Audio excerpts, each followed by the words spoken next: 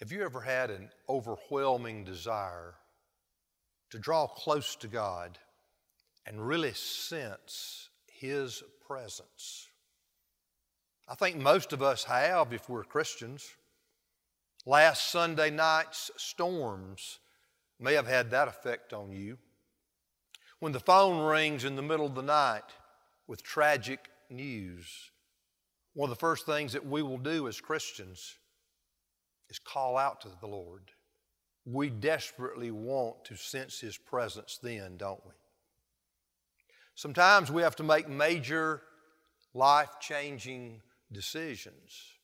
And so we pray.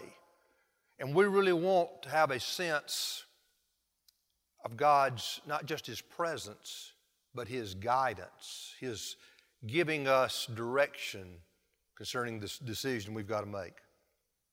You know, all of us, no matter what your walk in life, all of us have times when we're just stressed out, when we're afraid, when we're uncertain, and we want to experience God's presence and have Him to assure us that He's with us, that He's for us, that He cares, and that He is in control. Those are some things that we as Christians, children of God, desire, want, and hopefully we do experience that. That's the Lord's will. The Lord Jesus Christ wants us to have that kind of relationship with Himself and our Heavenly Father.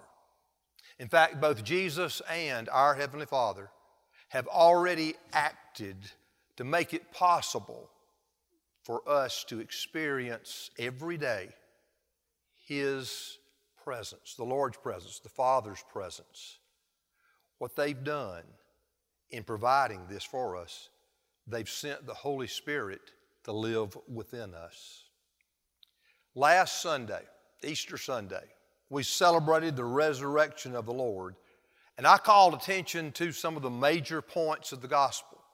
I pointed out how Jesus died on the cross for our sins, how He arose from the grave by the power of God and appeared to over 500 people over a period of 40 days. The Lord's ascension was something we also looked at last week when the Father seated Jesus following the resurrection at His right hand, the place of power and authority. But you know, there is one vitally important part of the gospel missing from what I just said.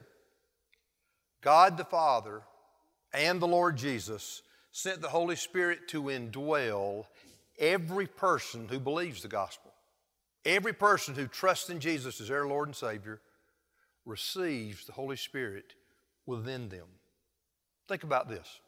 Jesus saves us not just so we can be forgiven and miss hell, but to bring us into a new relationship with Himself and our Heavenly Father. This is not just a new relationship, it's a right one. It's a healthy one. It's close and personal. And the way we experience that kind of fellowship with our Heavenly Father and the Lord is through the presence and power of the Holy Spirit. I want us to look at several passages this morning about how this is possible. We're going to look first, we have the presence of the Holy Spirit within us. All of us as Christians. And this message is to believers, people who have a real relationship with Jesus. If that's you, you need to understand the presence of the Holy Spirit is with you. He is with you. Jesus promised that He and the Father would send the Holy Spirit to live in us after He returned to heaven. During His last night with His disciples, Jesus had an extended teaching time with them. John records this. John chapters 13 through 16. In those verses, specifically chapters 14, 15, and 16, Jesus refers to sending the Holy Spirit 4 times. Here's one example that emphasizes how Jesus is going to send the Holy Spirit to live in us. Look at the scripture from John 14. Jesus said, "If you love me, you will keep my commandments, and I will ask the Father, and he will give you another helper to be with you forever, even the Spirit of truth, whom the world cannot receive, because it neither sees him nor knows him. You know him, for he dwells with you and will be in you." Jesus is promising, comforting his disciples that after he leaves them, he is going to send his Spirit, the Holy Spirit, the Spirit of God, to be with them and in them. Now, the book of Acts describes how Jesus and the Father originally fulfilled that promise, and they did it in a very powerful and unique way. In Acts chapter 2, verses 1 through 13, we read how the Holy Spirit came upon those first disciples on the day of Pentecost. I encourage you to open your Bibles and read that sometime later today. As you read that, I want you to notice all those believers were Jews.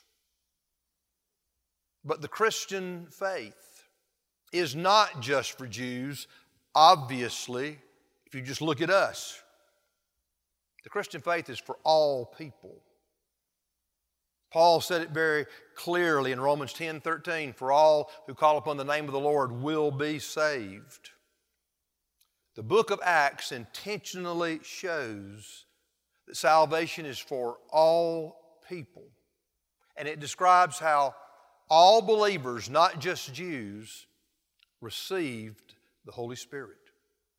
If you move on in Acts chapter 8, verses 14 through 17, we read how the Holy Spirit came upon the Samaritans, the group that the Jews hated, despised. Yet when God saved those people, the Holy Spirit came upon them just like he had the Jews. And then later on in Acts chapter 10, we read, this entire chapter tells us this story, how the Holy Spirit came upon the Gentiles who believed in Jesus, just as he had originally on the day of Pentecost in Acts 2. The book of Acts shows us how the Lord got his church started by sending the Holy Spirit in a unique way to all who believed in Jesus. Now, the normal, or what you might call the regular way God intends for his people to receive the Holy Spirit, is at conversion. When we trust in Christ as our Lord and Savior, the Holy Spirit comes to live within us at that time. I want you to note how Peter explains this is to be the norm in his first sermon in Acts chapter 2. Look with me beginning at verse 7. "Now when they heard this, they were cut to the heart and said to Peter and the rest of the apostles, 'Brothers, what shall we do?'" Peter had presented the gospel. Jesus Christ died for their sins. He had risen. He had ascended. Verse 38, "And Peter said to them, 'Repent and be baptized, every one of you, in the name of Jesus Christ, for the forgiveness of your sins, and you will receive the gift of the Holy Spirit. For the promise is for you and for your children, for all who are far off, everyone whom the Lord our God calls to himself.'" Now, I want you to note how Peter told those people who were under conviction how to respond to the gospel. He said, first, repent. And then he said, be baptized in the name of Jesus Christ for the forgiveness of your sins. Then it says the result would be they would receive the gift of the Spirit. Now, let's pause here for a moment. I want to make sure that no one misunderstands what Peter meant when he said repent and be baptized. Peter was not talking about baptism taking the place of faith, baptism being a requirement for salvation. I think the English Standard Version Study Bible explains this very clearly and concisely. Look at it with me. It says, this does not imply that people can be saved without having faith in Christ as Savior, because the need to believe is implied both in the command to repent and also in the command to be baptized in the name of Jesus Christ for the forgiveness of your sins. The willingness to submit to baptism is an outward expression of inward faith in Christ. Baptism is a sign, not a substitute for faith. When Jesus was dying on the cross, there was a man on another cross beside him. And at some point during the crucifixion, that man looked to Jesus in faith. And Jesus responded to him immediately. Today, you will be with me in paradise. Now think about that. That man looked to Jesus in faith, and Jesus assured him, today, as we die here today, you're going to open your eyes with me in paradise. That man did not have a chance to be baptized, did he? But it didn't matter, because baptism is not essential for salvation. Salvation is by the grace of God through faith in Jesus Christ, period. Nothing else. Today, we receive the gift of the Holy Spirit the moment we put our faith in Jesus as Lord and Savior. Every Christian is indwelled by the Holy Spirit. Look at what Paul says in 1 Corinthians 6. Do you not know that your bodies are temples of the Holy Spirit, who is in you, whom you have received from God? Think about it. Look at yourself. Your body, if you're a Christian, is the temple, the residence of the Holy Spirit right now. Every Christian is indwelled by the Spirit. Look also, if the Holy Spirit does not live in us, we're not Christians. Paul made that plain in Romans 8. Anyone who does not have the Spirit of Christ does not belong to him. Think with me. If you are a Christian, the Holy Spirit, sometimes called the Spirit of God, sometimes called the Spirit of Christ, lives within you. He lives within you right now, and He has since the day you put your faith in Jesus. Now, the question I want to ask you is, are you experiencing His power? That's the next thing I want us to look at. We have the power of the Holy Spirit within us. After Jesus' resurrection, He clearly told His disciples that they would receive the power of the Holy Spirit for their mission, but He also told them, don't start until you receive the Holy Spirit. I want you to note two statements Jesus gave His disciples in which He made it clear, you cannot do what I've called you to do on your own power. So wait for this special power that I will send. Look at it. First from Luke's Gospel. And behold, I am sending the promise of my Father upon you, but stay in the city until you are clothed with power from on high. And then a very well-known verse in Acts 1:8, Jesus said, but you will receive power when the Holy Spirit has come upon you, and you will be my witnesses in Jerusalem and in all Judea and Samaria and to the end of the earth. The Holy Spirit lives in us today to empower us to live the Christian life as the Lord intends and as we really desire. if we are the Lord's people. John Stott gives us a good summary of the comprehensive work of the Holy Spirit in our lives. I want you to look with me at how Stott describes, really summarizes, what all the Spirit does in every one of us as Christians. Look at it. His ministry is both to reveal Christ to us and to form Christ in us so that we grow steadily in our knowledge of Christ and in our likeness to Christ. He goes on, it is by the power of the indwelling Spirit that the evil desires of our fallen nature are restrained and the good fruit of Christian character is produced. He also unites us to the body of Christ, the church. He reaches out through us to others, prompting us to witness to Christ and equipping us with gifts for the service to which He summons us. That's just a general statement of all that the Holy Spirit does in us and through us throughout our lives as Christians. He helps us to know the Lord better. He helps us to grow in Christ's likeness. He helps us to overcome sinful habits, to say no to temptation. He enables us to truly develop Christ-like character qualities. The Holy Spirit works in a way to really help us love and enjoy one another as Christians, as brothers and sisters.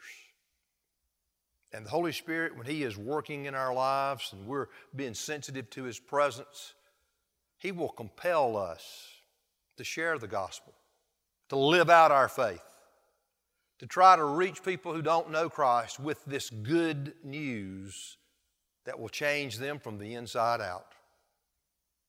The Holy Spirit is at work in your life and in mine right now in these ways, and He will be. He'll continue to work as long as we're alive. We need to be sensitive to His presence and obedient to His leadership in each of these ways. Now, R.C. Sproul gives an example of one specific way the Holy Spirit works to help us to understand and apply Scripture. As Christians, we read the Bible. It's one of the ways, one of the means of grace that God has given us, along with prayer, to grow in our knowledge of Him, to grow in our knowledge of His will, to know how to please Him, to know how to live life the way that He designed it to be lived. Well, Sproul explains how the Holy Spirit works to help us to understand what God is saying in His Word. He begins by quoting a passage of Scripture that ends with this verse in 1 Corinthians 2. He says, "These things God has revealed to us through the Spirit, for the Spirit searches everything, even the depths of God." Now, Sproul explains what Paul's talking about there, how the Spirit searches everything, even the depths of God. He says, Paul is telling us here that the Holy Spirit acts as a searchlight and shines on the text of Scripture when we read it, giving us the capacity to understand the meaning of it. When this happens, we see the truth of God intensely and sharply. Every one of us who is a Christian has had this experience sometime in his or her life. We are reading from the Scriptures, and suddenly a particular truth seems to jump off the page and pierce our souls. That's the work of the Holy Spirit. I want to give you a personal example. A personal example that I experienced a few days ago. In my devotional Bible reading, I was reading through Luke chapter 6. Luke chapter 6 has 49 verses. As I just read through that chapter, 3 verses just stood out to me. It's as if the Holy Spirit directed my mind, my eyes and my mind to 3 verses not back to back, and said something to me. I want you to look at the verses first. Verse 31 of Luke 6. And as you wish that others would do to you, do so to them. Verse 36. That was verse 31. This is verse 36. Be merciful, even as your Father is merciful. And then verse 38, the last sentence. For with the measure you use, it will be measured back to you. Now, when I was reading that, I underlined those 3 verses. And I just thought, I need to show more grace and mercy to the people who are in my life. I thought about how God has been gracious and merciful to me. He's not given me what I deserve. He has been so gracious and loving and giving me things I in no way deserve. And so as I was just thinking about those verses, I thought, why would I not be gracious and merciful to other people? That's what I want them to do to me. That's the way God has set the example in the way He treats me. This is just an example of how the Holy Spirit can take the Word of God and just make it come alive to us. It may not happen. It won't happen every time you read the Bible. But if we will read God's Word prayerfully, expectantly, willing to be taught, God will work through His Spirit to open our eyes and to apply His Word in ways that we need to change, in ways that we need to mature. I encourage you, listen to the Lord. Listen to His Spirit as you read the Bible. I want to ask you, can you see signs of the Holy Spirit's presence and power in your life the way that you're living right now? Just think about this past week. How have you experienced, how could you describe the Holy Spirit's presence and power in your life? Are you growing in your knowledge of Christ? Are you growing and becoming more like Him? Slowly but surely, all of us. But are you? Think about it more specifically. Are you developing a real hatred for sin?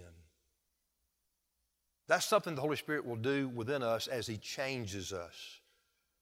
Are you developing a real hatred for your personal habits of sin? Are you making progress in your efforts to overcome the sin, to resist the temptations? Do you have a real desire to develop Christ-like character? Do you really want to become more loving, joyful, peaceful, patient, kind, good, faithful, gentle, self-controlled? That's what Paul calls the fruit of the Spirit. And I heard it a long time ago, and it stuck with me. That's some of the character qualities that Jesus demonstrated. And it's some of the character qualities we will demonstrate as we are obedient to the Holy Spirit's leadership, as we develop Christ-like character. It's not going to happen overnight. It's a lifetime process.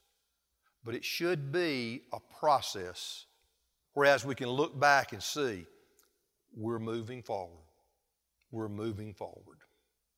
You know, one of the most obvious signs of the Holy Spirit's working in our lives is that He gives us a true desire and then the ability to please God. Paul describes this in Philippians chapter 2, verse 13. He says, "For it is God who works in you, both to will and to work for His good pleasure. Think about it. Do you have a real desire to please God? I mean, do you think about it? Do you think about, as you read the Bible, learning what pleases God, what doesn't please Him? Do you have a desire to please God? Do you have a real heartfelt desire to put forth the effort to please God? It's one thing to think sometime that I really would like to please my spouse, but it's totally different just to have that thought and then to put forth the effort to please your spouse by what you do and see a smile come over his or her face as a result of you doing it. You know, the way that you answer those two questions, do I have a desire to please God? Do I have a desire to put forth the effort to please God? That will show you if the Holy Spirit is really at work in your life. If you don't see clear signs of the presence and power of the Holy Spirit, something is terribly wrong in your life. Two possibilities mainly. You may not be a Christian. If there's absolutely never been, and is not today, any signs of the Holy Spirit's presence or power in your life, there's no reason for you to think you're a Christian. And if that's the case and that bothers you, I want to encourage you right now. Turn from your sin. Repent. Put your trust in Jesus as your Savior and Lord. Call upon Him to save you. Call upon Him to come into your life right now. Surrender control of your life to Him. But it could be that you are a Christian. You know you've experienced the presence and power of the Lord at various times and various degrees throughout your Christian life. But right now, you see very little evidence of the Holy Spirit's presence and the Holy Spirit's power. And if that's the case, it may be that you've done, as Paul describes it, you've grieved the Spirit by your sin. You've quenched the Spirit by your refusal to obey Him, to do what you know you should do when it comes to pleasing God. If that's true, if you've grieved or quenched the Spirit, if you're not sensing His presence and His power, if you're a Christian, you're miserable, aren't you? We can't, as Christians, grieve and quench the Spirit, just ignore Him, disobey Him, and be at peace with God. We're going to be miserable until we wake up spiritually, confess our sin, turn from it, come back close to the Lord, renew our faith, our confidence, our commitment to Him. And if that's you as a Christian, I want to encourage you to not wait another hour, but admit to God where you are. Tell Him how much you hate it and how miserable you are, and ask Him to work in you, to change you, to help you willingly turn from whatever it is that's gotten in the way between you and a right relationship with Him. Ask Him to help you to draw close to Him. And the Scripture says when we draw close to God, He will draw close to us. All Christians, every Christian, you and me, we can live a Spirit-filled, Spirit-controlled, Spirit-empowered life if that's the kind of life we want to live. If we'll be obedient to Him, sensitive to Him, do what He's calling us to do. If that's what you want right now, I encourage you to just draw close to the Lord. listen to Him, obey Him. On a daily basis, to maintain this presence and power of the Holy Spirit, spend time with the Lord and confess your sin. Don't let it build up in your life. Make it a daily practice. Commit yourself anew and afresh every day to walking with the Lord in fellowship, in obedience. Spend time every day talking to the Lord, listening to the Lord, in prayer, in Bible reading. That's the only way we're going to develop a real close relationship with Him. And you can ask God, and I encourage you to do this, ask God to fill you with His Spirit anew and afresh every day. You know, what we're talking about this morning, this is not wishful thinking. We're talking about absolute fact based on the Word of God. We can experience closeness with God, but we'll only experience by the presence and power of the Holy Spirit. And one more thing. I want you to think about something we looked at for just a moment last week, and I want to close with this. We can experience closeness with God by the presence and power of the Holy Spirit, and also by the powerful prayers of our Lord Jesus, who is right now at the right hand of the Father. R.C. Sproul points this out as a way to encourage us as Christians. Look at what he says. One of the chief ways in which God preserves His people is through the priestly intercession of Jesus. We see an example from this from the night when Jesus was betrayed. Jesus knew that Peter was going to deny Him later that night, so He told Peter, "Simon, Simon, behold, Satan demanded to have you that he might sift you like wheat. But I have prayed for you that your faith may not fail. And when you have turned again, strengthen your brothers."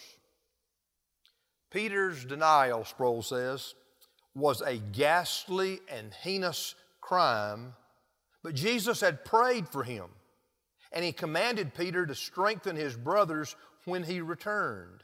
Not if he returned, but when. So the prayer of Jesus for Peter was effective. Today, Jesus is in heaven, interceding for you and me, if indeed we belong to Him. And His prayers for us are equally effective. We can live faithful Christian lives in this world because the Spirit of God indwells us and the Son of God is praying for us. It is our responsibility to stay sensitive to the Holy Spirit's presence and obedient to His leadership. And I pray, we're all going to pray in a moment, but I pray that you will respond what the Lord is calling you to do right now, and that you'll respond to Him every day in such a way that you will make experiencing the Holy Spirit's presence and His power your normal way of life. Let's pray together. Father, thank You so much for not leaving us alone in this world. Thank You, Father.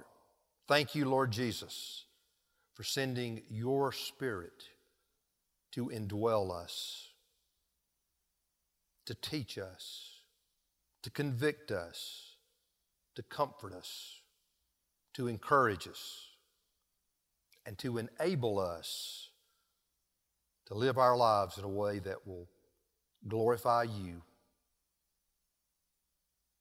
make a difference in other people's lives, and bring joy and satisfaction to us.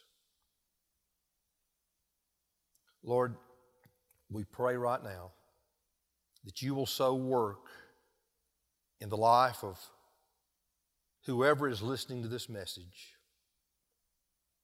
and show them how they need to respond they're not Christians, Father, we pray that you will draw them to faith in Jesus now. And Lord, for any Christian who is disobedient, indifferent, rebellious, wake them up, overwhelm them with conviction and brokenness. Call them to be truly repentant and to run back to you in total commitment, love, trust.